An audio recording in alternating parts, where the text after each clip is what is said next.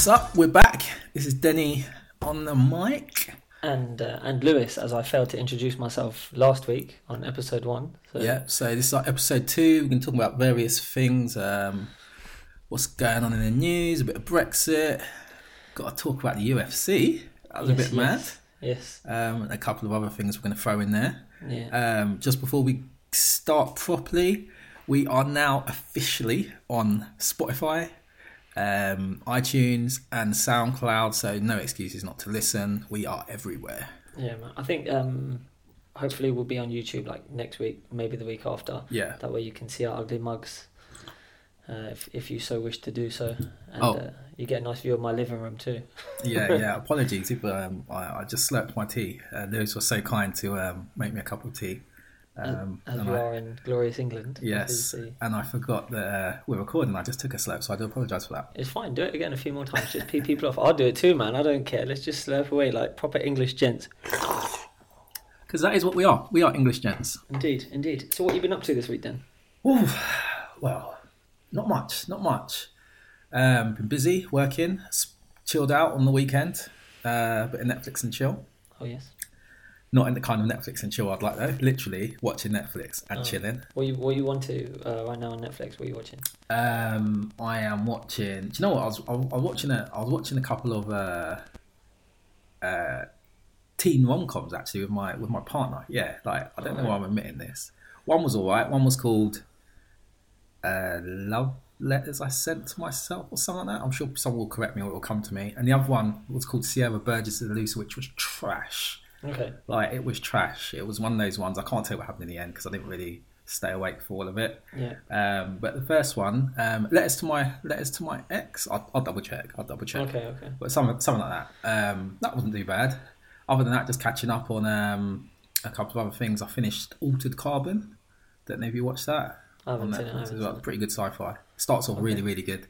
Towards the end, it tails off a little bit, becomes a little bit predictable. Right.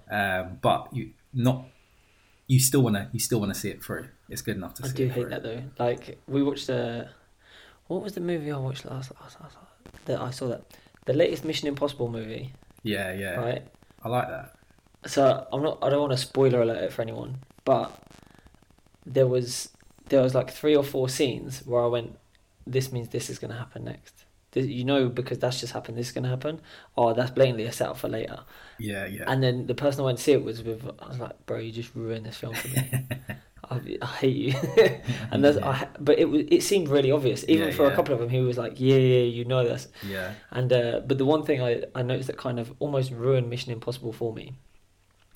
You've seen the latest one, right? I've seen it, yeah. Right, so I'm not giving away any of the storyline here, but there's a scene where, and they use it in the trailer as well, where Tom Cruise is chasing someone through London, and he stops at a window, and he's got to jump out the window onto this overpass bridge thing, or whatever. Yeah. In that scene, my man runs flat out for like 5 minutes. I'm telling you, Universal Soldier could barely do that back in the day. Tom Cruise is like pushing 50, and then after he grabbed onto like a greasy pole that was attached to the bottom of an elevator. And he just held onto it casually for like 2 minutes. Yeah. Like, mate, if I run 200 meters flat out, my palms are sweating. You just ran for like 5 miles. I don't know if you noticed, in all Tom Cruise's films, he has a sprinting scene. He needs to. Yeah, he always has a sprinting scene. I think it's like a trademark that he has in his contract. I must sprint. Yeah, and it's always face on towards the camera. I can't believe it. That was the thing. For me, I was like, oh man, I can suspend disbelief for almost anything except for that level of cardio. Like, no one's got that. Yeah. Okay, controversial thing. I've said this to a few people before and it's proved a bit controversial. For me, Tom Cruise is the number 1 action star in my lifetime. He's kind of subtly in the top 3, I would say. Yeah. Okay, and I think he's dismissed because a lot of people would be like, Tom Cruise action star, just because he's previously had that kind of pretty boy image. But if you think from Top Gun in the 80s to Mission Impossible, whatever number it was this year, that's you're like talking 5, like 30 years nearly. He's done other things in between, but 30 years of doing action films and doing his own stunts. Yeah, and then you got film like Live, Die, Repeat. Yeah. Or I think originally it was called Edge of Tomorrow or something. Yeah, that's the one, Edge of Tomorrow, Yeah, that's also an action movie. Yeah, I'm sure yeah. he's done a couple of others. Yeah, so he's. I mean, he's been consistent. He has the way made through. a lot of movies. Yes. Do you know what? He hasn't made many crap movies though. Like Samuel L. Jackson has made a ton of good movies, but Yeah. he's made some. He's been in some crappy movies Yeah. as well. Like I think he just doesn't turn down work. Yeah, probably.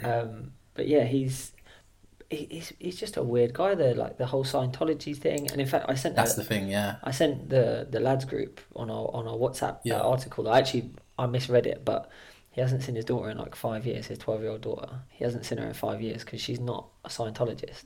Yeah. That is. And they have a word, I can't remember, suppressives I can't remember the exact word, but they Yeah. call them like suppressed people or something. People that aren't in the Church of Scientology, and you're Okay. forbidden. I've watched a lot of Scientology Yeah. documentaries. You're forbidden from talking to people outside Scientology.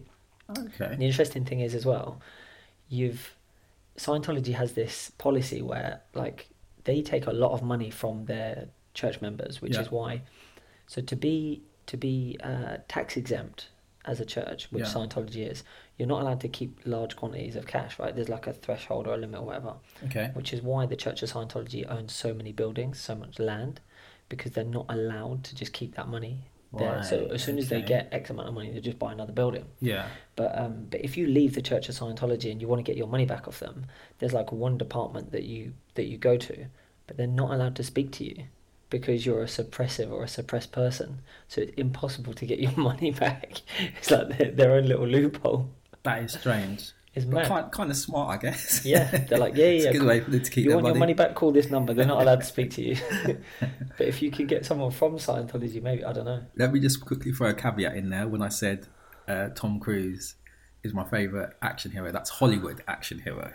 Okay. That's Hollywood action hero, not including, for example, Jackie Chan is probably my number one. There's probably a couple of other people as well. Well, Jackie does his own stunts. Yeah, exactly. But I think yeah. in terms of like iconic action heroes, you got to go with like Arnie and Sly, man. They're legends of the game. Arnold Schwarzenegger's probably definitely agree 100%. But just in terms of the fact that he doesn't do his own stunts, and he obviously took time out for politics.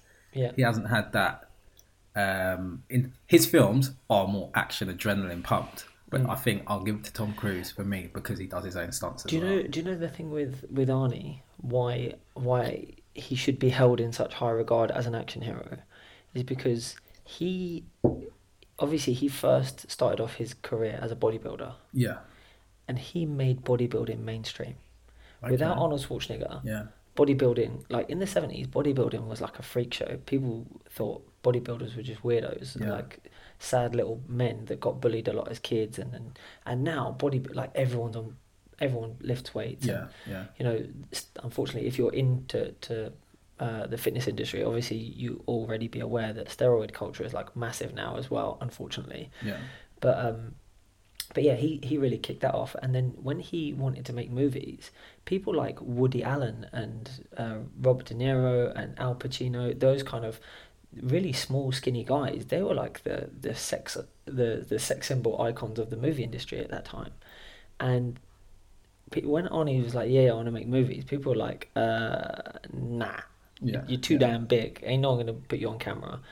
And actually, when he made Conan the Barbarian, which was like the film that he got his big break on, he'd done a few things before that, but he had to lose weight to get on. Like the producer or the director said, "Look, you need to weigh no more than like, I think it was 200 pounds or 240 pounds, so 100 kilos, for this movie." And he had to lose a considerable amount of weight for that movie. Oh, wow.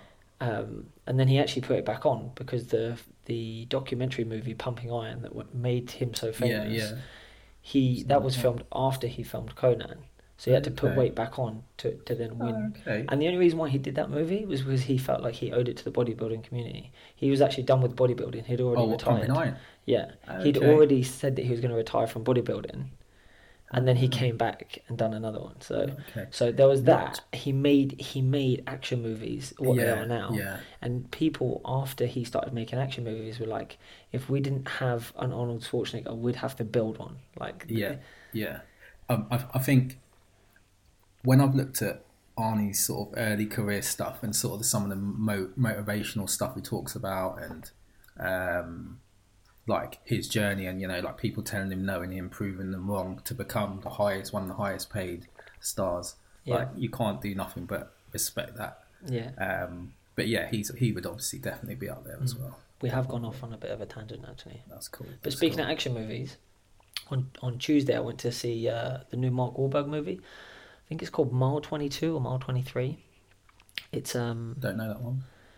So it only came out like 2 weeks ago, I think. Who else has it got? If you've seen The Raid, it's got the star of that, like the good guy in The Raid, and actually Ronda Rousey's in it as well. Okay. I'm not going to spoil it for anyone, but I gave it I think I gave it a 6.5 or a 7 out of 10. Okay.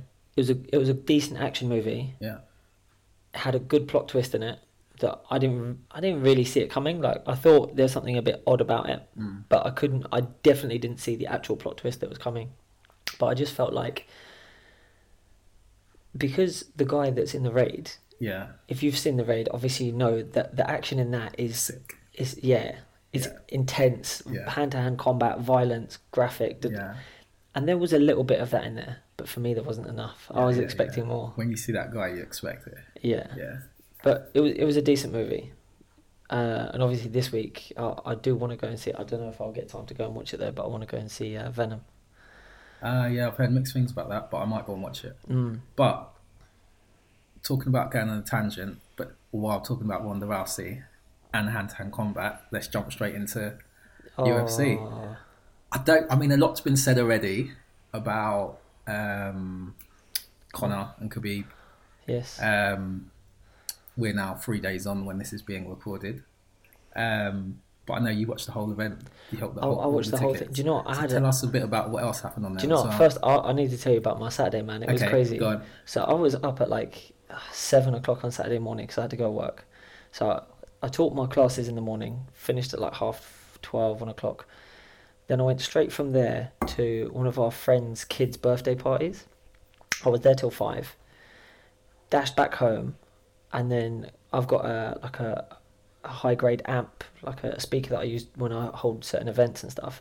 I had to take that to the venue for the party that I was going to in the evening to like help them set up, come back, pick up my wife, get changed obviously quickly. Babysitter turned up, thank you very much, Pally, if you're listening.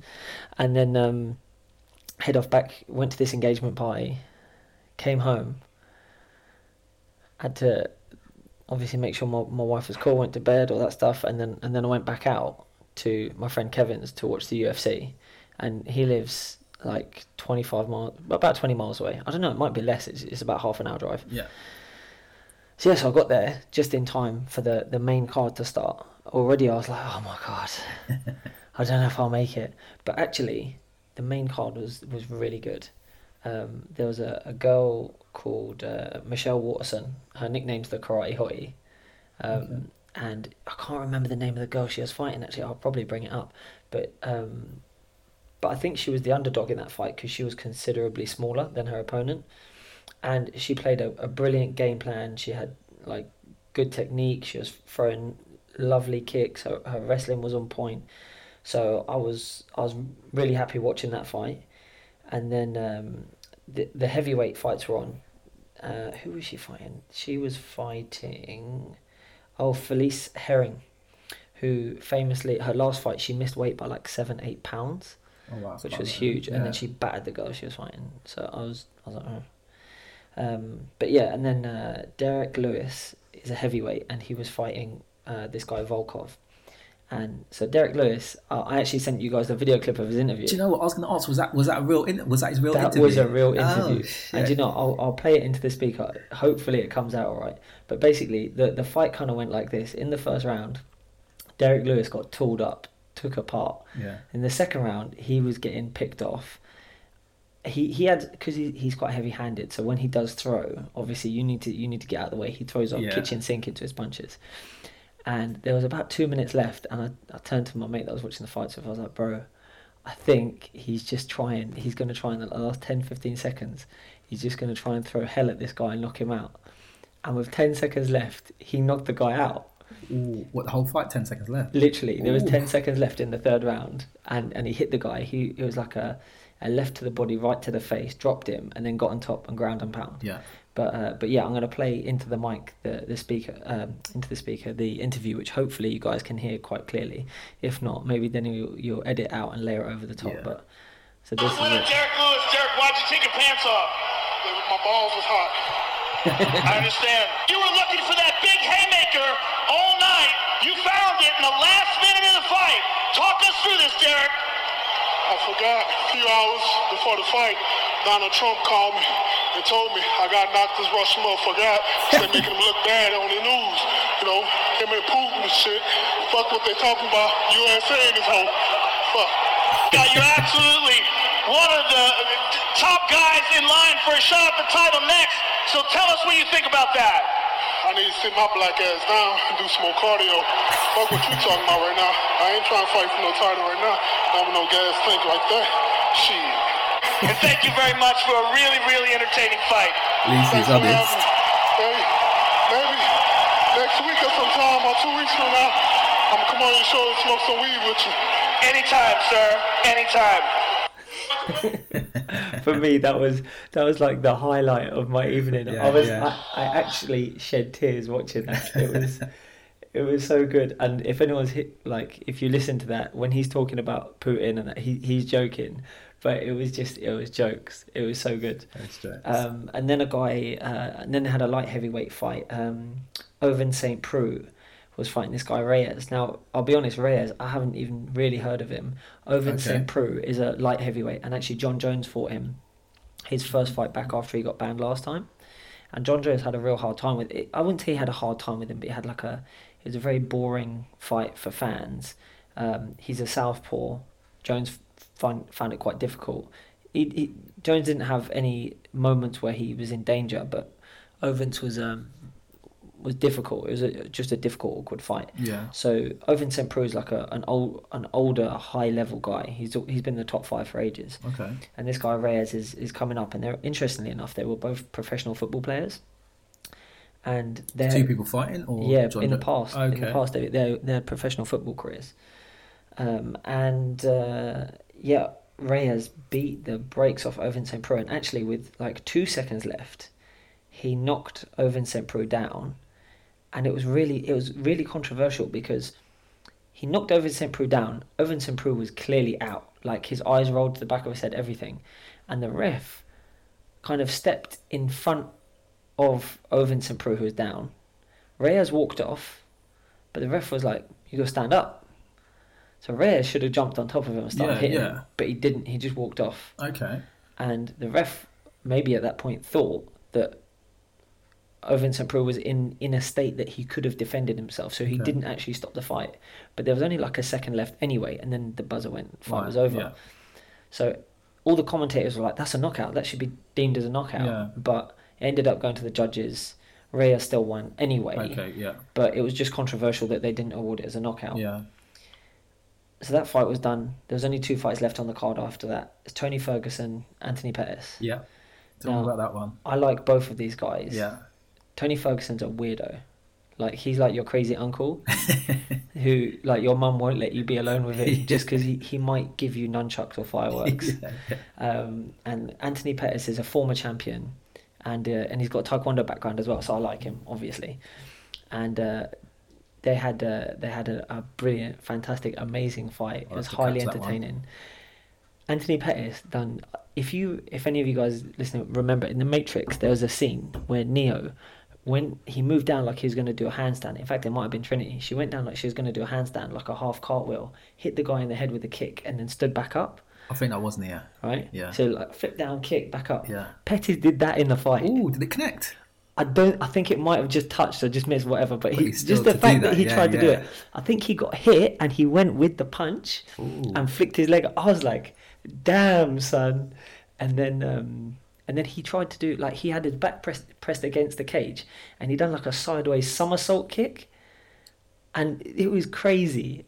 Tony Ferguson nearly got knocked out. He got dropped hard, and then he was doing like ninja rolls, breakfall rolls to get out of the way of Pettis so that he could protect himself and cover up. And there was blood everywhere. Pettis got the top of his head cut open, deep cut. for me, it was. I was like, oh my god, this fight is amazing. Did it get fight of the night? I think it got. I think the two fighters got performance of the night bonuses. Okay. Unfortunately, Pettis broke his hand in the second round, and they had to stop the fight. Like they threw in the towel or whatever in between rounds. So I was really gutted because Pettis looked like he was back to his old self. Yeah. And even though Ferguson was putting constant pressure on, and he was probably landing more punches, I think Pettis could have knocked him out in the third round. Okay. Maybe somewhat controversial, but Pettis just has cleaner technique, and of the two, Ferguson took the most significant damage in terms of like he was actually on his butt at one point, not knowing which way was up. So then obviously you get the main card. The main card. One thing I did read about this, which I weren't sure about. The main fight. Yeah, the main fight. Conor took the third round. Yeah, he did. So, am I correct in saying that's the first time Khabib's ever lost a round? Yeah. Oh, okay. That's probably. There's two positives to take away from that fight from Conor. Yeah. He's at the beginning of the fight. I personally think he was doing the wrong thing because he was walking down Khabib. Now, if you're walking towards me and you have to suddenly walk backwards, that's difficult. Yeah. Right? You have to shift your weight and then push off. I think Conor should have took the middle of the ring and made Khabib come to him. Right. That way, at least if Khabib comes, Conor's got great movement. He'll get out of the way at time, change angles, whatever. When Khabib did go for a takedown in the middle of the ring, Conor started off doing the right thing. He just got on Khabib's back when Khabib was on his knees, like turtled up. Got on Khabib's back, threw some body shots. Every time Khabib went to lift him. In fact, the first round, even though Khabib out-grappled him, Khabib didn't really land anything damaging. Okay. But then in the second round, Khabib hit Conor with a right hook and dropped him. And Khabib hasn't dropped someone with a punch in a long time. Wow. And just that alone, because the thing that everyone that's into MMA was wondering was like, can this guy who's a world-class striker defeat this guy who's a world-class wrestler? Yeah, yeah. And it's very difficult to beat people with good wrestling backgrounds because once you're on the ground, you have to get back up. Yeah. And until you get back up, you're in their world. Yeah, yeah. So everyone was saying, well, Conor, he's got that left hand from hell. He can land it on you whenever he wants. But to be honest, even though, yes, he took the third round, he was outstriking Khabib. Khabib didn't really look bothered. Every time Conor connected with the left, Khabib was like, yeah, okay, no problem. Come. I will break you. I will smash. Yeah. And yeah, there was a few words interchanged at the end of each round as well. Like Conor would say, I think the second round, Khabib got on top of Conor and was throwing down bombs, and everyone was like, oh my god, they're going to stop the fight, they're going to stop the fight. But one of the commentators, Dominic Cruz, and the referee clearly saw Khabib wasn't actually landing that much, and you could see it on Conor's face when he got back up. Yeah. If you imagine, Conor was, I think he was mounted, I think Khabib was in full mount, and raining down bombs for 2 minutes. If that was anyone else, or in that situation, you'd expect the guy on the bottom, if he made it the full 2 minutes, to be bloodied and bruised and battered. Yeah. Conor got up, he had a little nick above his eye. So he was intelligently defending himself. Yeah, okay. But he also cheated. Because at one point, Khabib had side control on him, and he turned to talk to Dana. He's like, hey Dana. And Conor kneed him in the head, which you're not allowed to do on the floor against a ground opponent. To be honest, it's not that big a deal because you can knee someone in the head from standing. Yeah. But also Conor was slipping his fingers inside Khabib's gloves to make sure that Khabib couldn't free his hands during the grappling exchanges. Yeah. It's a fight, I guess, but he was breaking the rules, and that's not legit. But yeah, and then the weird thing about the way the fight ended was that Khabib didn't actually have the choke on. He had it over Conor's mouth. Yeah. He didn't have it over his neck. So I don't know if he just had a really good crank on him, because you got to bear in mind Khabib diets down from like 200 pounds to fight at 155, and he trains with heavyweight guys and middleweight guys. Apparently he's never lost a round in training. Oh wow! But So, and he's fighting with heavyweight, so he's probably bloody strong. So maybe that was it. Yeah. And I've done jiu-jitsu with much heavier guys who've got the rear naked over my mouth. Yeah. And just the pressure on it on my jaw, I've had to tap. But I would have thought Conor training with high level jiu-jitsu guys would have the wherewithal to defend against that, but he didn't. So is Khabib jiu-jitsu or wrestling? He's a wrestler and sambo. Right. Okay. So it was weird. Then obviously Khabib was pushed off after Conor tapped, and then one of the guys on Conor's team, Dylan Dennis, who's a very, very high level jiu-jitsu fighter, and he just had his first fight a couple of months ago with Bellator. Okay. I don't know if he said something first to Khabib, because Khabib straight away turned to Conor's corner, threw his mouth guard towards him at the fence and started talking smack, and then he just jumped over. Yeah. And from the angles that the UFC cameras got, you couldn't really see, but Khabib was trying to jump on the head. Yeah. But the funny thing was, when I watched it back, you can see Dylan Dennis moves out of the way and lands punches on Khabib, and Khabib was like cowering to get out of the way. Okay. And if anyone's like, nah, watch it back, you'll see Khabib's curled over and he's like trying to evade the punches or whatever, and he's literally pushing to get out of the way of it, which I thought was mad on its own. Yeah. The other thing that you didn't see was Khabib's brother tried to follow him. Khabib's brother ran from the other side, climbed over the fence from the other side of the octagon, ran through the octagon, tried to jump over the same spot of the fence where Khabib jumped over. Conor grabbed him and punched him. Khabib's brother had the belt in hand, and he smashed Conor in the face with the belt. Right. And then after that's where the other two guys jumped in the ring and attacked Conor. Later on in an interview, Dana White said that the Nevada State Athletic Commission managed to take footage from the UFC, looked at it, and determined that Conor would get paid and Khabib wouldn't. And the reason for that is that the footage that I'm just telling you about now was taken from someone in the crowd. The UFC, I didn't see it on the UFC cameras at all. I saw it later on Instagram. Yeah. So from the State Athletic Commission's point of view, Conor was just stood in the ring, and then these two guys jumped in and attacked him. So he actually did nothing wrong. Right. But he actually threw the first punch in the ring because he went for Khabib's brother. Yes, I did see and hear about that. Yeah. Although, albeit Khabib's brother had no business running through the ring as well. He shouldn't be doing it. So my thing is this, right? All this controversy, it was the terrible thing. You paid to watch a fight. Yeah. You got two fights. True. You got a bargain, people. Yeah. You got a bargain. Like, don't. And this the whole thing. I know you mentioned it the other thing about Rose Namajunas saying how I'm scared to go out sometimes. I have nightmares about what happened. You do combat sports. Violence is part of your life. Yeah. Someone threw a trolley at a bus window. Get over it. Yeah. I was talking to someone today who has a martial arts background as well. She was in Marrakesh. Someone tried to mug her. They actually broke her collarbone in the process. Sure. And everyone that she works with was like, "Oh my God, you're right. You must be like really cut up and frightened." She's like, "Whatever, mate. They tried to steal my purse. I'm just happy they didn't manage to get it." Yeah. And I'm like, if you've trained martial arts for a long period of time, you've been through hardship. You know what it is. Yeah. Like stuff like that shouldn't get to you. Yeah. And if it does, you shouldn't really be in that business. Yeah. So. Brittle spirits, as Dave Chappelle said. Yeah. I mean, my thing on it, apparently Dana White has already come out and said that Conor wants a rematch, and Dana will probably give him it. Yeah. Does he deserve it? No, I don't think so. As much as I'm a Conor fan, you got beat up, mate. Yeah. You got beat up. The only thing that you've got to say that you did well against Khabib is that you won one round, which no one else has done. Yeah. But being 2 years out of UFC, going against a guy who's undefeated and has had 3 fights in the last 9 months. True. What did you expect? Yeah.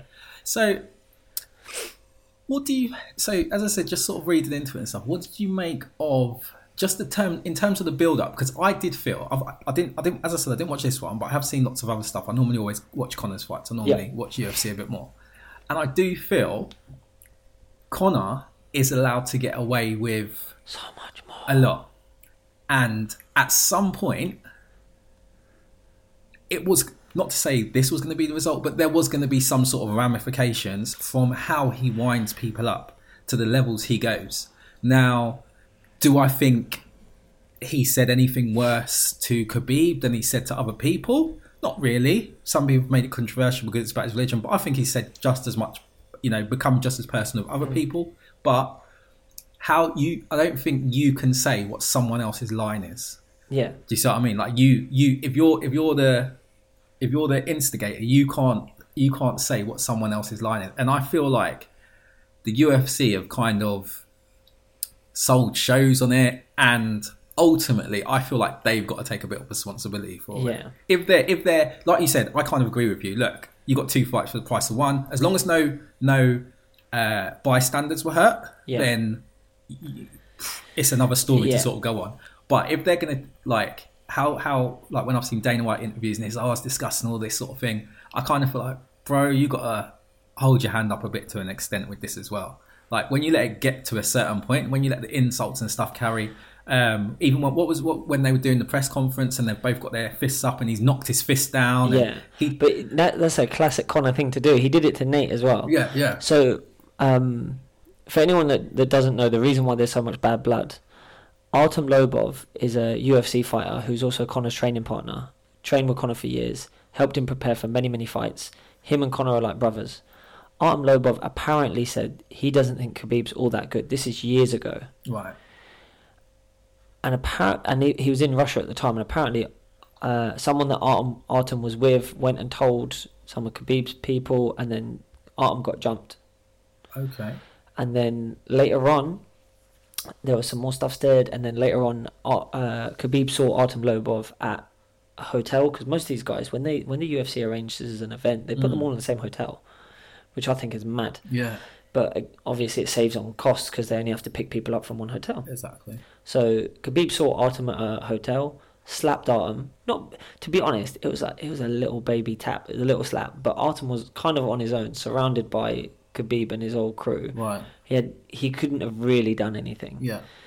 And then Conor obviously arranged to turn up and do what he did with the bus incident. So people are saying, well, you shouldn't be cussing Khabib for what he done. Conor's done worse.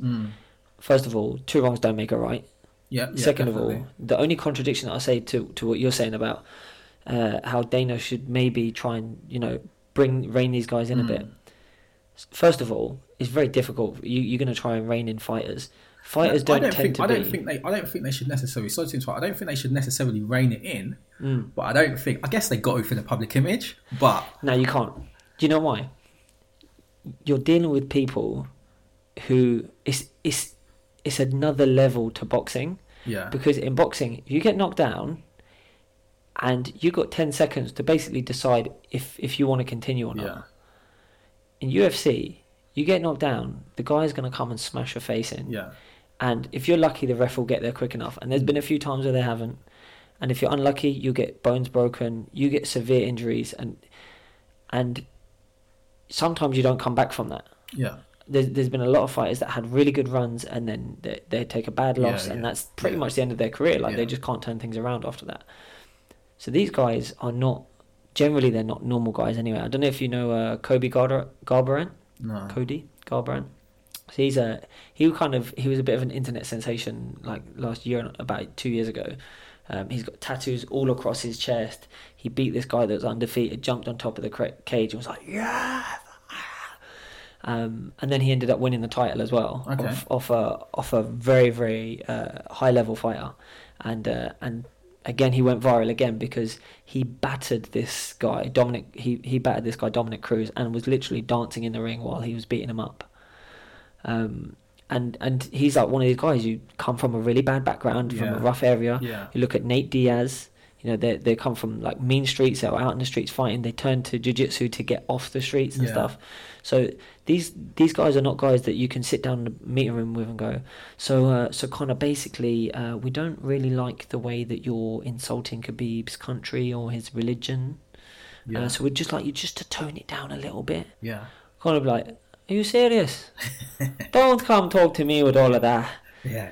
He's a do-nothing bitch, and I'll say whatever I want. Do-nothing. I love that. But you know what, funnily enough, actually, on the opposite, Khabib's kind of on the opposite end of that spectrum, because he gave a press conference after, and he was like, first of all, I'd like to say sorry for Nevada State Athletic Commission, for UFC, but You know, he said too much. He crossed the line. He talked about my religion, about my father, about my country.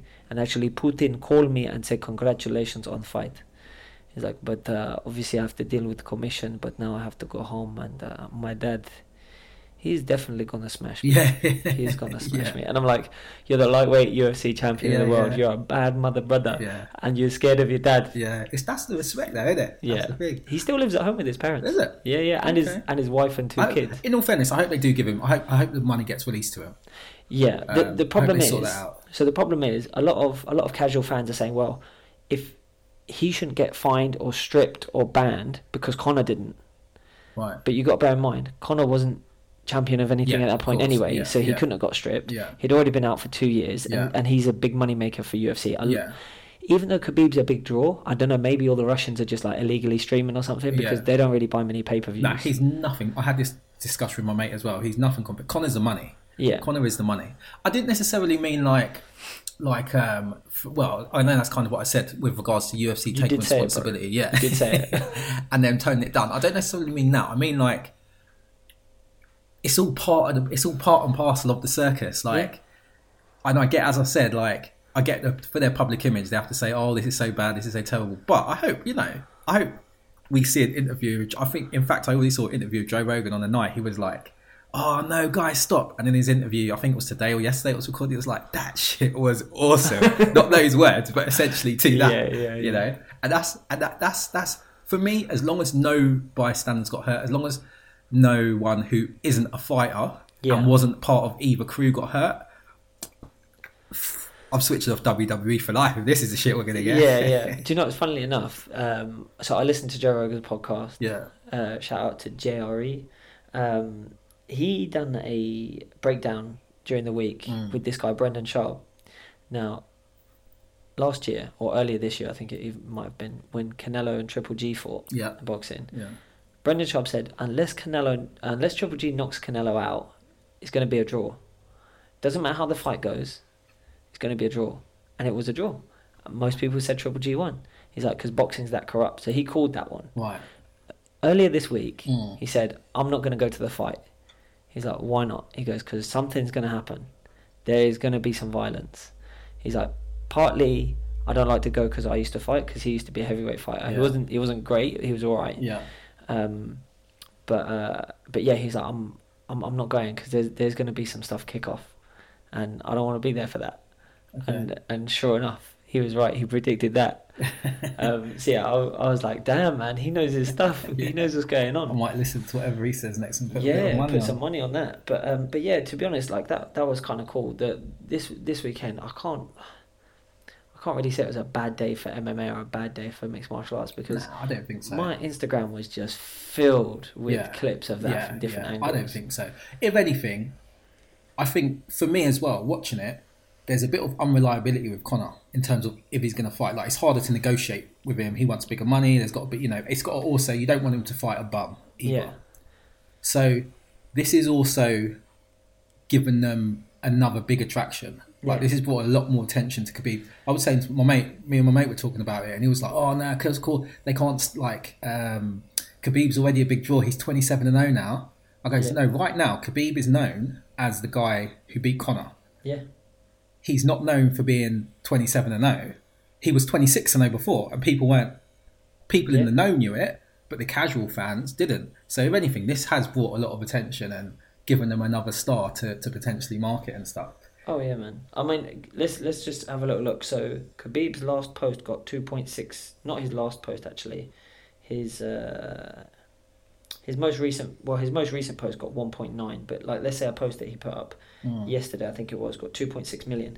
And actually, I looked at his Instagram the other day. He had 3.7 million. This was after the fight. He's now got 10.4 million Instagram followers. So beating Conor has obviously bumped him up a little bit. But you look at Conor's got 28.1 million followers. Yeah, this is the thing. And 2 days ago, he had 26 million followers. So he's gained another 2 million, right? Yeah. His first post after the fight, where he'd lost the fight, got 5.5 million likes. That's crazy. And the one that he just posted up of him chilling outside a pub, which to me I thought was absolute nonsense, because he said we lost the match, but we won the battle. The war goes on. I was like, first of all, we didn't lose the match. Like, you should be saying I won the match. Yeah. And there was no battle to be won. Like, I was watching some of the footage of the fights that broke out in Vegas. Like, don't get me wrong, right? My family's Scottish, so I've got to stand behind the Celts, yeah. But all the Irish guys are getting battered. Yeah. Like, Irish people are tough people. Don't get me wrong, but you know, the Russians have to deal with a whole nother level of cold and communism. So So yeah, man, the Irish were getting smashed up. Unfortunately, if anyone's got any clips of the Irish getting some payback and beating up some Russians, by all means, man, send it to me. L4_TKD on Insta, because I want to see that. But yeah, to be honest, I thought it was pretty decent. Yeah. But yeah, I just couldn't stay up that night. I was just tired. That's kind of the story of your life, though, bro. So Denny came to my stag. We went to Budapest. Yeah. And the first night we went to a nightclub. Obviously, we do what you do. Mad. We do what you do. Denny was a little worse. I'm not going to tell people how bad you were. Not on this occasion. I'm just going to say capital letters BAD. And Denny pretty much like didn't really go out again for the trip. He stayed in. He slept. I need like recovery time. I need recovery time. When I get on one, I do need recovery time. And then we hit up Dubai for the Formula One in, when was that? 2015? No, it wasn't that long ago. Must have been 16. Yeah, maybe it was 16. Yeah, and. Yeah, man. Like you spent a lot of time in a hotel sleeping. Right, I liked it. I know. Do you know what I think it is? Sometimes, like my 9 to 5. Well, it's not even 9 to 5, but my normal work, because I'm like I'm just constantly doing work, and then like I'll be at work in the day, come home, working on other stuff. You know, multi-talented entrepreneur and that. Like, I need to catch my sleep when I can. Yeah, that's mad. But yeah, I mean, so the UFC was pretty cool. I'm just looking through like what else is going on in the world, and to be honest, I feel like I'm really out of it. Like, I don't know what's going on. I've been looking at. So there was an interesting one. It's a kind of a total change of subject, but Question Time. Do you ever watch that? No, I didn't actually watch it. You did say that you wanted to. Yeah. So there was a little bit of controversy. Do you know George the Poet? Yeah. Yeah, so he's been on there a few times. I generally like what he's got to say. Most of the time this time I felt like he had an agenda. Like he knew who was going to be on the panel and he wanted to get certain things across. But he's a smart guy. I normally like what he's got to say. But something came up. I think it led off of Brexit, and he said the UK is xenophobic, and someone in the audience replied along the lines of, the UK is one of the least racist countries in Europe. Of course. Now, this was a white guy. So, a woman in the crowd who, judging by her headdress, was Muslim, turned around and said, well, it's easy, along the lines of, it's easy for you to say, isn't it funny that someone saying the UK isn't racist happens to be a white male? Yeah. His response, obviously, I didn't say it wasn't racist, and then it all kind of kicked off, and then someone started calling her racist because she used the term white male, and it all got, in the end... We're getting triggered left, right, centre. Yeah. In the end, the host... Dimbleby, is it David Dimbleby? I think so, yeah. Yeah, he had to kind of calm it down and kind of sort of take back control. But it was one of these things, and I think obviously Brexit stoked up stuff, and this came off the back of a Brexit conversation. But I did think it was interesting. There was a couple of things. Firstly, and there was a particular question I wanted to ask yourself about it. But firstly, the first thing was with regards to this notion that we, like, if Europe's really racist, yeah. I don't think that's then a good... I'm not saying it is or it's not, but I don't think it's a good measurement to say we're the least racist comparing to someone else. Okay. Unless, rather than comparing it against your own progress, like if he said, like, we've made strides compared to thing, I probably would have been able to applaud. But to say we're better, we're not as racist as someone else doesn't really, to me, warrant any kind of applause or even worth saying. Okay. So first of all, I think we maybe after this one we'll do the next podcast, which will be so our next episode is going to be a bit of a breakdown of like what caused Brexit, what's going on in Brexit, and what to expect. So we'll go into it a little bit more in depth in the next episode, which will get released next week. But my thing is, the only thing I can say to this guy is, where did you get that information? There is no polls where you're going, where you're going to stop people in the street and just say, on a scale of 1 to 10, how racist are you? Are you a Klan member? You know, do you vote for the British National Party? Yeah. Are you a conservative? Do you wear a hijab? Like, and even then, like, there's racism. There's all kinds of racism. Yeah. I mean, I once knew an Asian girl who was scared of black guys. Yeah. I couldn't understand why. Okay. And I once, she once told me that she was like scared to go out of her house when I went to see her because a black guy had wolf whistled at her. Wow. And I was like, okay. She then explained where she grew up in some country in Africa that apparently when African guys tend to whistle at you, they're not really whistling at you, they're whistling at their friends, and there's a good chance you're going to get attacked. Like they're kind of coordinating. Right. Which I was like, fair enough. Yeah. And actually I went outside, spoke to the guy. He was actually an American. He was a huge guy. So I was like, I see this guy, and I was in my early 20s. He must have been in his early 20s as well. And you know, some people have like a naturally aggressive look. Yeah. He had a naturally aggressive look, and my man was like 6'5", and he's built. Shit. So I went up to him and I was just like, "Hey man, how you doing? You alright?" He was like, "Yeah, I'm good. What's up?" And I was like, "Oh, thank God." No, he didn't go, "Hey man, what you want?" So yeah, that's a little bit racist. My thinking that he would respond that way, maybe, I don't know. So I was like, "Hey man, I don't know if you remember this morning you wolf whistled at this girl, little girl." Obviously not a little girl, like young woman. Yeah.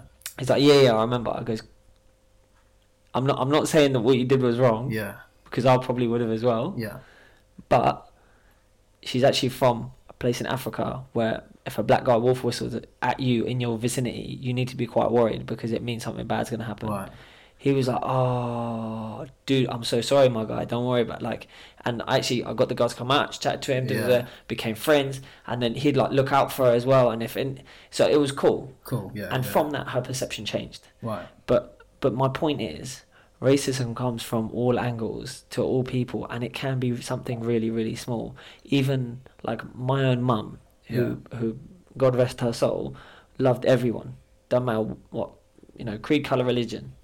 But she would very casually say to me, "I'm just going to go down to the Paki shop. Do you want anything?" Yeah. And I was like, "Mum, first of all, you can't say Paki. Yeah. You just can't. Yeah. Like, I'm married to a Pakistani woman. Yeah.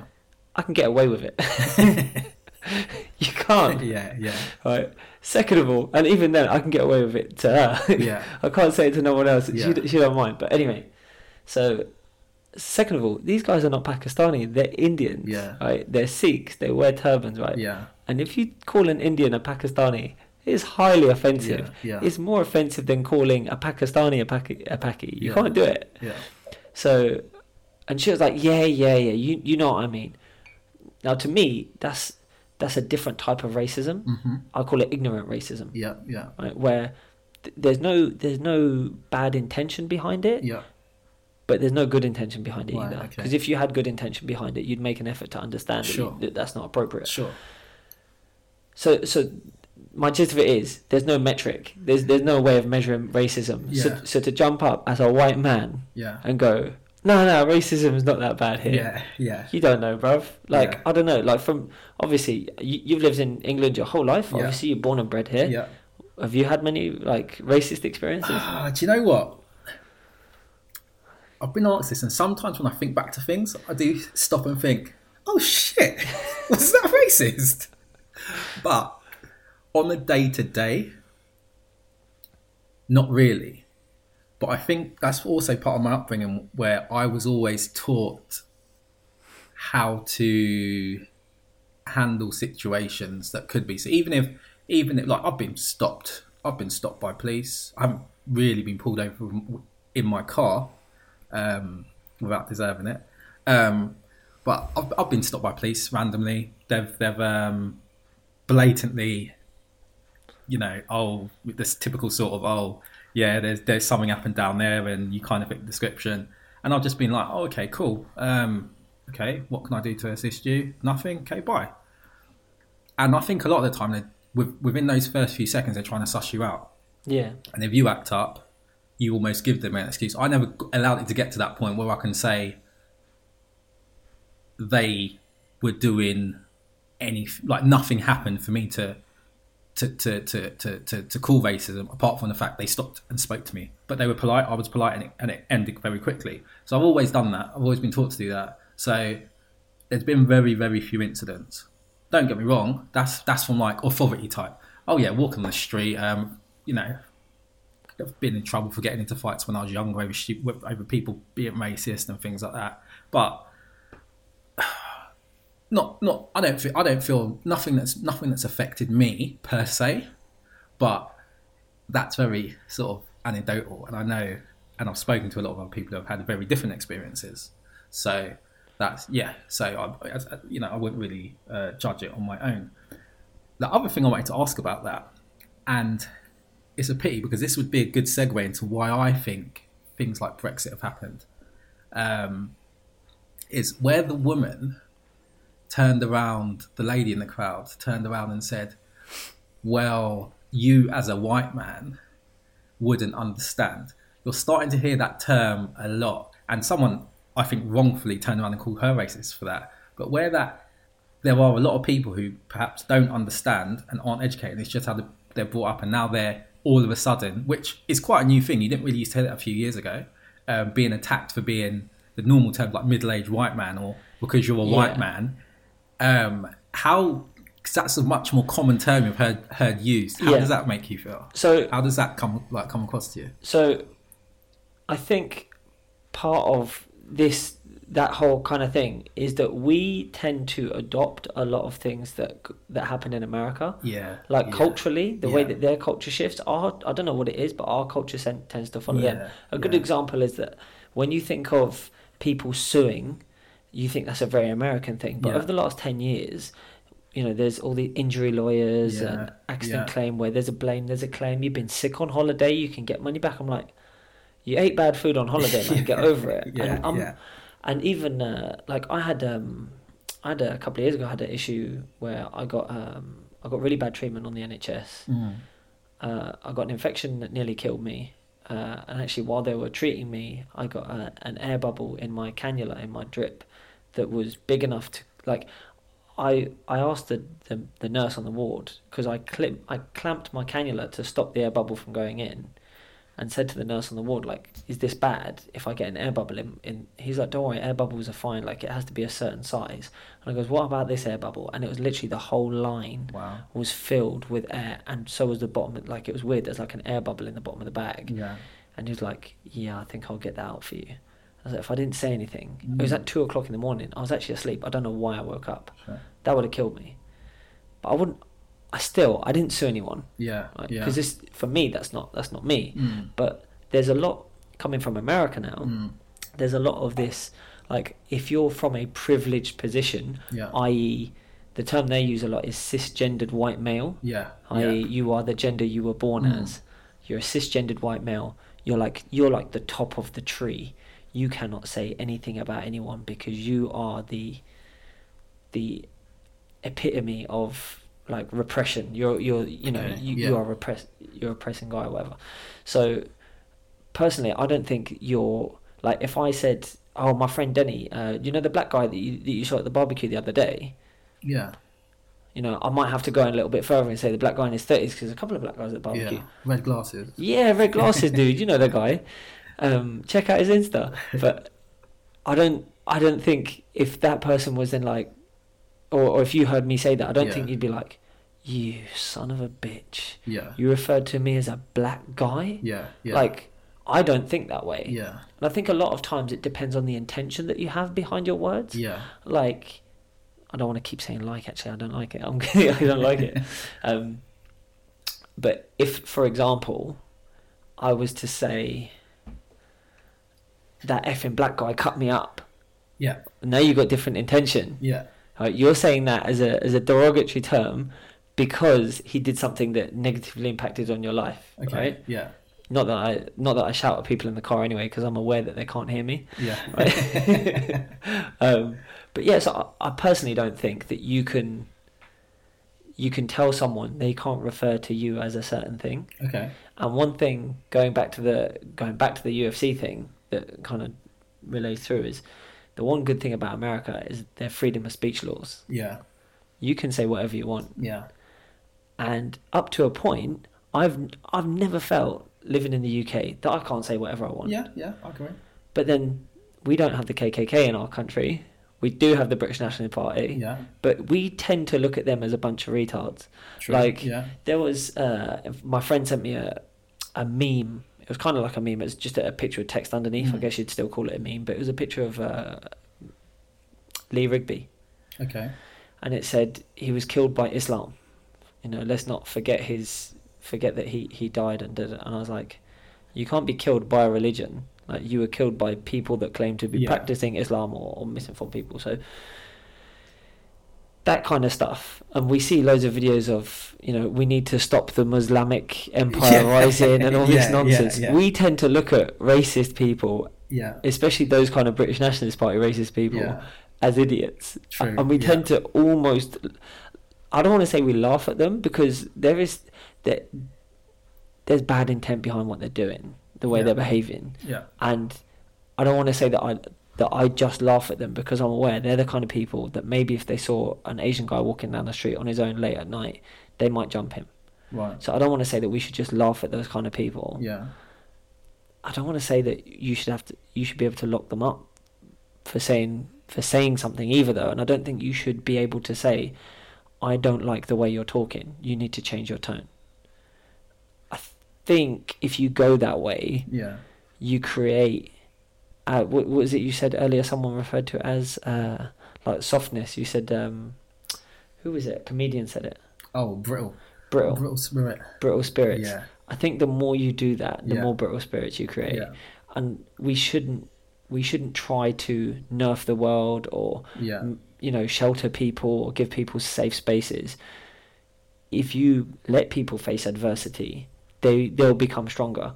I'm not saying you should let people face racism on a day-to-day basis and stuff. Something should be done about it. I don't know exactly what. Yeah. But yeah, it's a bit weird to say you can't call someone a white guy. Yeah. What so I won't go too much into it, 'cause I'll probably save it for the next podcast, but what my feelings, and obviously we could discuss this a bit more, is I totally agree with what you're saying. And you've explained yourself well, and obviously you're an educated kind of guy. I failed all my exams, son. But I do wonder if people who don't, and they're hardworking, just your average working class Joe who they don't necessarily see or understand how they may have been privileged, or how they're seen as the dominant, as you said, the sort of because they've had to struggle and they ain't got much for themselves. Yeah. And then all of a sudden they're hearing this, oh, it's because of the white man, but they don't actually understand why. So they're just seeing it as a kind of attack on them. I kind of feel that's part of this whole Brexit, this whole Trump, there's the lack of, because we haven't really explained it or given them a chance to understand or even be around people who can explain things. They kind of feel attacked when they don't see no benefits themselves from this so-called white privilege, or I'm not saying whether it exists or not. I'm just saying how they might feel. It exists, Danny. No, I believe it does. I believe it does. I'm just saying with regards to how certain people might come across if they haven't had the chance to learn or understand about it more. Yeah. I've got a friend who I'm always talking about this kind of stuff with. But yeah. Cool. We're just coming up to the hour mark. Do you know what? There's one thing I wanted to. It's not a UK thing. It's an American thing. I've been kind of trying to pay attention to it. Brett Kavanaugh. Yeah. So for anyone that's not aware, Brett Kavanaugh was nominated to be. I can't remember the correct term for the position he is. It's a very senior judge position, and it's a lifetime. Yeah, It's a lifetime award. Yeah, the way politics in America work, in the way it works over there is very, very different to here. But actually, these judges, Supreme Court judge, I think is the term, isn't it? U.S. Supreme Court judge. That's it, yeah. So the Supreme Court judges were actually the people that stopped Donald Trump from putting the travel ban on initially. So it's actually a very high position, and Donald Trump has to put forward like 25 names of judges that he wants to nominate to be Supreme Court judges. And Brett Kavanaugh was one of the guys that was put forward. And apparently, or allegedly, when he was like 16, 17 or 18, there was a house party, and him and a friend got this girl in a room, turned music up really loud so no one could hear her, and sexually assaulted her. Now, the extent of it doesn't go... I think because of some of the other things I've been listening to is that she's kind of pretty much said that she was raped. I don't know whether or not, from what I've heard, that that's definite, so don't quote me on that. But she's saying that she was definitely sexually... I've definitely heard that she said she was sexually assaulted. But she didn't say anything until now. And it's not just that she didn't say anything until now. Like, his name's been on that list for months. Many months. So she's kind of saying, the reason why I've come forward now is because I don't think the American people should be led by someone that's done something like this in his lifetime. So just to kind of intercept there quickly, there was a little bit of extra controversy around that because apparently before this whole thing started and became a media, came to the attention of the media, apparently she actually handed in a letter explaining this like 6 weeks before. Yeah. And the person she handed it into, Dianne Feinstein, I believe. Yeah, that was it. I remember. Yeah, she apparently kept hold of it for reasons not known, but appear to be for political purposes to obviously when this sort of stuff was coming closer to the upcoming elections and stuff, it can be used. The reason why Kavanaugh's a bit of a controversial choice, not just for that though, is that he was also involved in getting the Patriot Act put through, which basically gives like the government the rights to spy on Americans without having to gain warrants and stuff like that. So he's a bit of a controversial subject anyway. But I was just reading this article from the BBC that says, let me just find the quote. What did Trump say? As he left the White House for an event in Florida on Monday, which is probably him going to Mar-a-Lago for his golf course thing. So I've been hearing just now that they're thinking about impeaching a brilliant judge. A man did nothing wrong, okay? A man that was caught up in a hoax that was set up by Democrats using the Democrats' lawyers, and now they want to impeach him. The allegations against the nominee were all made up. It was fabricated, and it's just a disgrace. Yeah, I saw this. I saw that interview. I'm like, he says some crazy stuff.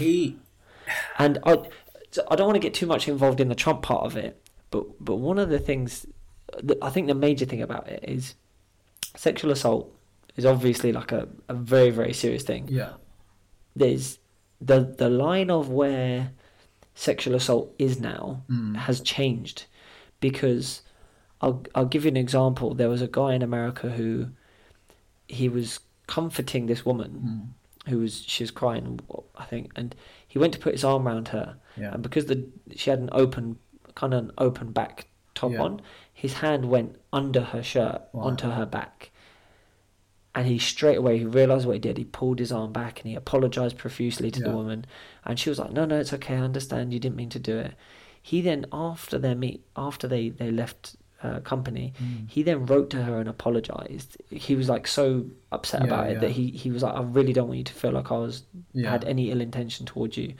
She was like, no, it's absolutely fine, don't worry about it. This was like 20 years ago. Yeah. She then came after him very recently and said that he assaulted her, and that she felt very uncomfortable about the situation. Yeah.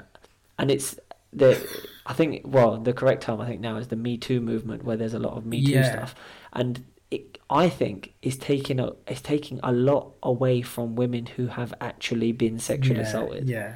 I think one of the things is, I learned this quite a long time ago. I think sometimes, and this seems like maybe one of those sort of situations. I don't know. Obviously, I'm not the lady or the guy. I don't really know what will happen there. But I think what often does happen is something can happen and you not think anything of it. And then when you're exposed to a lot of similar things and you're then supposed to feel a certain way because that's how people are feeling when similar things happen, and then you think back to things, especially if it was a long time ago, you then sort of start questioning and being like, was that this? Was that this? Like, and then it does make you feel the way. It will make you feel the way about it because you're then confused. I'm not saying whether it's right or wrong, but it's fun. When I was speaking to a mate about like just topics and stuff to sort of talk about, and he actually brought this up, and I was like, nah, sort of thing. But we're not allowed to talk about it, bro. We've got male privilege. This is exactly what I said to him. I said I wouldn't be comfortable. I can show you the message I actually said to him. I wouldn't be comfortable unless there's a girl as well. There needs to be to sort of to get a better understanding.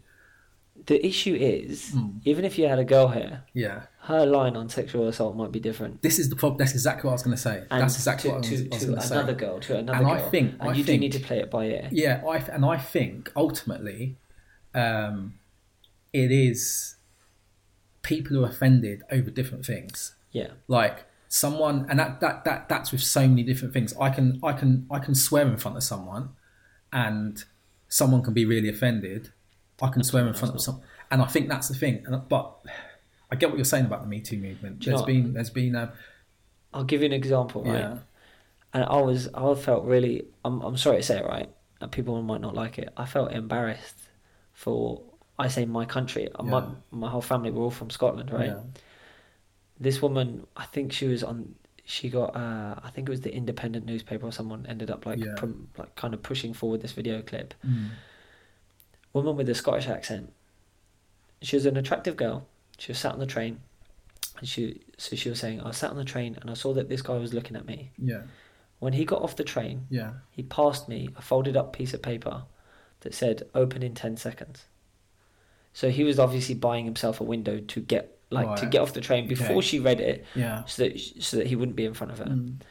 And he said it was something along the lines of like, "You've got such a beautiful face. It would be even more beautiful if you wore a smile," or something. Like, it's a shame that you're not wearing a smile, but that you'd look even more beautiful. So he was kind of paying her a compliment, but also saying like, you should smile as well, which is a bit of a weird thing. Yeah. And she was like, I felt like I was being assaulted, and these she was like, what? People need to think before you take action. You need to think about the consequences that your actions might have on someone else, and if you're not sure, just don't. And I'm like, hang on. If a guy likes a girl, and he wants to go and tell that girl in any way, shape, or form that he likes her, that might cause some kind of negative. He could get shut down. He could get told no. There's always a possibility. This woman was saying, if there's a chance that it might be taken the wrong way, don't do it. What you're basically saying there is, no man should ever approach any woman and say, "I like you," because she could be offended. There's a lot of stupid stuff that's come out. I think one of the things. So, funnily enough, my auntie said this to me ages ago. I can't remember what the discussion was. This was years ago. She said every time if something happens, on camera, man, I just got bad cramp in my leg. Jesus. If something happens, when there's a movement, or if something's pro something, it often attracts extremists.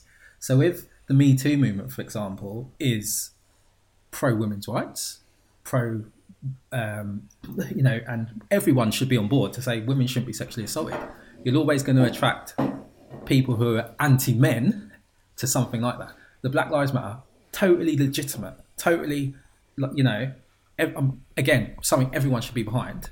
But ultimately, you're going to attract not being pro, you're going to attract anti-white by being a pro-black movement. And I think all of these sort of things, and it starts to tarnish them. And I think that's happened with the Me Too movement to an extent. There's been a few stories that come out, and then also it's such a weird one because it's a male-controlled media. Everything's male-controlled, Danny. This is true.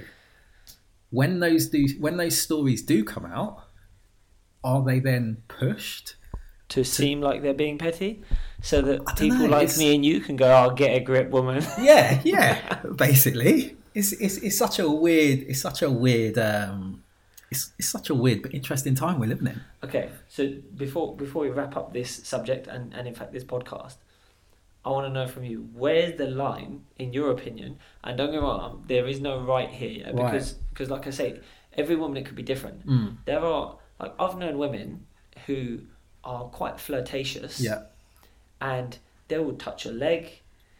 In fact, when I was like 17, 18, there was a woman twice my age at training, and she would rub her hand across the inside of my thigh while she was standing behind me in class. Wow. Now, I was barely legal. So, but obviously a teenage boy, right? We're very hormonal creatures. I was going to say that's not going to get turned down. But if that was the other way around, and it was a man in his 30s doing that to her, that's sexual assault. Yeah, massively. Right? So where's your line? What's the most flirtatious thing that can be done that's not sexual assault? For me, it's about knowing your victim. No, I'm joking. I'm totally joking. For me, it's I think you just got to be. For me, it's like. For you. Yeah, it's like, you know what? I might spend an extra 10 seconds sussing out just sussing out the person a little bit more. Dropping hints. Yeah. You know, I'm not a very hands-on person when I'm talking to when you're assaulted. Yeah. You know. But I'll just try to approach it a bit more like a gentleman. If I'm going to get shut down, I'm going to get shut down. End of. Yeah. But then do you run the risk of being friend zoned because you haven't been forward enough? I know what you're saying. I'll tell you a funny thing actually. I'm in a relationship now. When I was dating, not that I used to like go around asking for feedback when a date didn't go my way, but a lot of people, I did have a few people say to me I wasn't like touching enough. They would have preferred me to sort of rest my hand on theirs. I didn't touch them. Like, I didn't put my arm around their waist when we were walking. I think, but I'm a very hands-off person. Yeah. In that respect, so it does kind of make me. As in, you've got a criminal record already. I need to watch myself. Risks. 3 strikes and that. No, so but then when I did start dating, taking that advice. When I took that advice on board, and I was much more successful. And I did notice that people who I was going on dates with did like it, and then I was the one who was able to say, "Nah, I'm cool. This ain't gonna work." Yeah, you know. I think again, there's like a cultural thing there, because apparently, like South American women, like Brazil, Colombia, places like that, they expect for men to be a lot more aggressive. Yeah. And when you're not, they feel like you're not into them, or that like even borderline take offence to it. Yeah. Like, what's wrong with you? You didn't want to grab my bum? Actually, yeah. Didn't want to touch my ass? South American woman. Estamos guapeculos. So yeah, for me, I think like if a guy is talking to you, the difficult thing for me to say, it's difficult for me to say because in no situation in my life have I ever had to have been worried about, am I going to get attacked or raped? Yeah. And women come across this like almost any time a guy, depending on the environment, depending on where you are, a woman might think like, oh my God, this might go wrong. So I think verbally, a guy, without saying, sexually explicit graphic stuff, should kind of just say whatever you feel, say whatever you think. Yeah. And because ultimately, that's who you are, right? If you like a girl and you want to go up to her and go, hey, I've been looking at you. I can't stop looking at you. Like, you're the hottest woman I've seen in a long time. Everything about you's on point. Your legs, your ass, your breasts, the lot. It's all good. Some women might take offence to that. Yeah. Some women might consider that to be sexual assault. Yeah. Some women might be like, damn, he is proper into me. Yeah. And that might work. It might not. Yeah. On the flip side of that, as soon as you put your hand on that woman, she might be like, shit, this guy's going to rape me. This guy's going to rape me. This guy's going to... And no, I personally don't think any woman should ever be in that position where she has to have that worry. Yeah. So I think it also depends on geographically, like, where you are. And also what she may have been through before. Oh, yeah. Similar to what you said with She's one of my exes, bro. You're in trouble. What you said, but you know what you said with the girl earlier who whistling meant something different. Yeah. So from her past experience, she was reacting accordingly, I guess. Now, I don't know what the line is. To tell the truth, it's not something I don't think I've ever had to sort of contend with, and now I'm in a relationship and I'm a bit older. Like I don't. It's not something I've ever had to kind of even think about. Yeah. Unless asked in these sort of hypothetical situations. Basically, just don't be a roadman then, yeah? If you're a roadman, you're most likely going to be getting done for assault. It is a strange one. If I was single now, I don't think I'd... Like, my game's always been successful for me, so I don't think I'd change too much up. Okay. Maybe we'll do a podcast where you give some tips. Mate, I've been at the game for a while. Fair enough. I'd have to find people my age, so make sure it still works. Those jokes. But yeah, okay, cool. So I'll tell you, we'll wrap this up. We'll call it quits for today. So listen, guys. Like we said, we're on SoundCloud. We're on Instagram. Not on Instagram. Well, we are on Instagram. NGA Podcast. Yeah. Give us a like on some photos, man. Follow us. And also, you know, if you just listened to this and you got maybe there's something that you want to talk about or you want to hear us talk about, get our point of view on that subject. Just write in a comment or DM us. No problem. We'll try and make sure we go over it in one of our next episodes. We'll make efforts to obviously get on YouTube as well. Yeah. And maybe do some live stuff so you guys can get in. Yeah. To be honest, one of the things I want to talk about in a future podcast is this whole like gender dysphoria thing and the whole the big changes in kind of our approach to gender. Yeah. But again, I think it's a bit weird for us to talk about it because we're both straight guys. Might be able to. I think the next couple of weeks as well, we might see if we can get a couple of guests. Yeah. So if you have listened to this and you know the key word here is intelligent person. Yeah. Who is I don't even. Yeah, maybe just pro gender fluidity. Someone that's got that stance. It doesn't matter if you're heterosexual, bisexual, whatever. Ideally, I'd say it'd be good to actually speak to someone who's been through it. I've got a friend who's doing a talk on it. Okay. End of the month. Really, really good friend. I might chat to her. I'm pretty sure she'll be up for it. Are they pro gender fluidity? Pro, yeah. Okay. Yeah. I'll be interested in arguing with your friend. Yeah. Hey, she's and she's smart too, yeah. Smart, awesome. One of my favorite, one of my good mates. Yeah. So the last thing, obviously, we need to go over before we call it quits on this episode is what's your throwback track? Ooh, right, my throwback movie this week is License to Drive. This was one of my favourites growing up in the 80s, starring Corey Feldman and Corey Haim. Rest in peace, Corey Haim. They were like the kind of teen, cool kind of duo in the 80s. Done quite a few films together. In Lost Boys as well, another classic. They're the two of the main characters from that film. I love the soundtrack for that movie. Soundtrack's sick. Yeah. Soundtrack. That should be my throwback. My throwback track isn't actually that old. I think it's only like 10 years old. Okay. But it's off Nicki Minaj's first album. Best female rapper to do it, in my opinion. What about Missy Elliott? Oh, we'll go into that in another episode.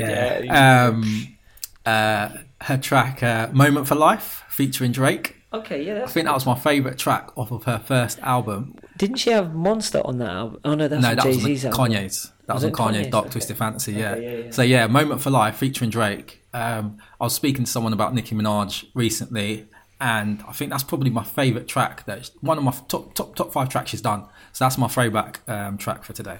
Do you know what? The only other thing I'm going to say about Nicki Minaj, I think I said this to you before. Nicki Minaj wears some pretty garish stuff and does her hair in like silly colours, which I think if any other woman did it, I think I'd look at it and go, that's trash. Yeah. And even like Cardi B does it a little bit. Yeah. And I look at her and I'm like, that's trash. But when Nicki does it, I'm like, yeah. So I'll probably get slapped from my missus for saying that. But yeah, there's something about. But yeah, do you know what my throwback movie? And I was trying to think like what would be a decent throwback movie, and it's not. I'll be honest, it's not a great movie, but I love it. It's Rob Roy. I don't know if you've ever seen it. It's an old school Liam Neeson movie. Yes. It's not quite Braveheart. It's all right. Yeah, it's not quite Braveheart. yeah. That's how I remember. I don't think I've ever seen it. All right, Yeah. fine. To be honest, like the storyline of it is good. Yeah. It's not amazing, but the end battle scene. Yeah. That Is it a true story, or was it a true character? I think it might be. I can't entirely remember it because Yeah. I haven't seen it in such a long time. Yeah. But it is a decent film. Yeah. And yeah, my song is gonna be "Don't Know Much," and it was Sam Cooke, old school Sam Cooke. That's proper old school. Do you know what? That song is only like 2.5 minutes long. Oh really? It's really short, and a lot of those old school songs are quite short. Maybe he didn't know much about a third verse. Maybe, but yeah. So if you if you're a bit more new school, it's a cool track. And the thing that I like about those old school songs, and I'll probably throw up some more in the future, is it comes from a time where there was a bit of money in music, but not nearly the level of money that's in there now. Yeah. And the people that made music made it purely for the love of making music. So yeah, I love that song. Yeah, tune. And I still listen to it now, and my missus hates it.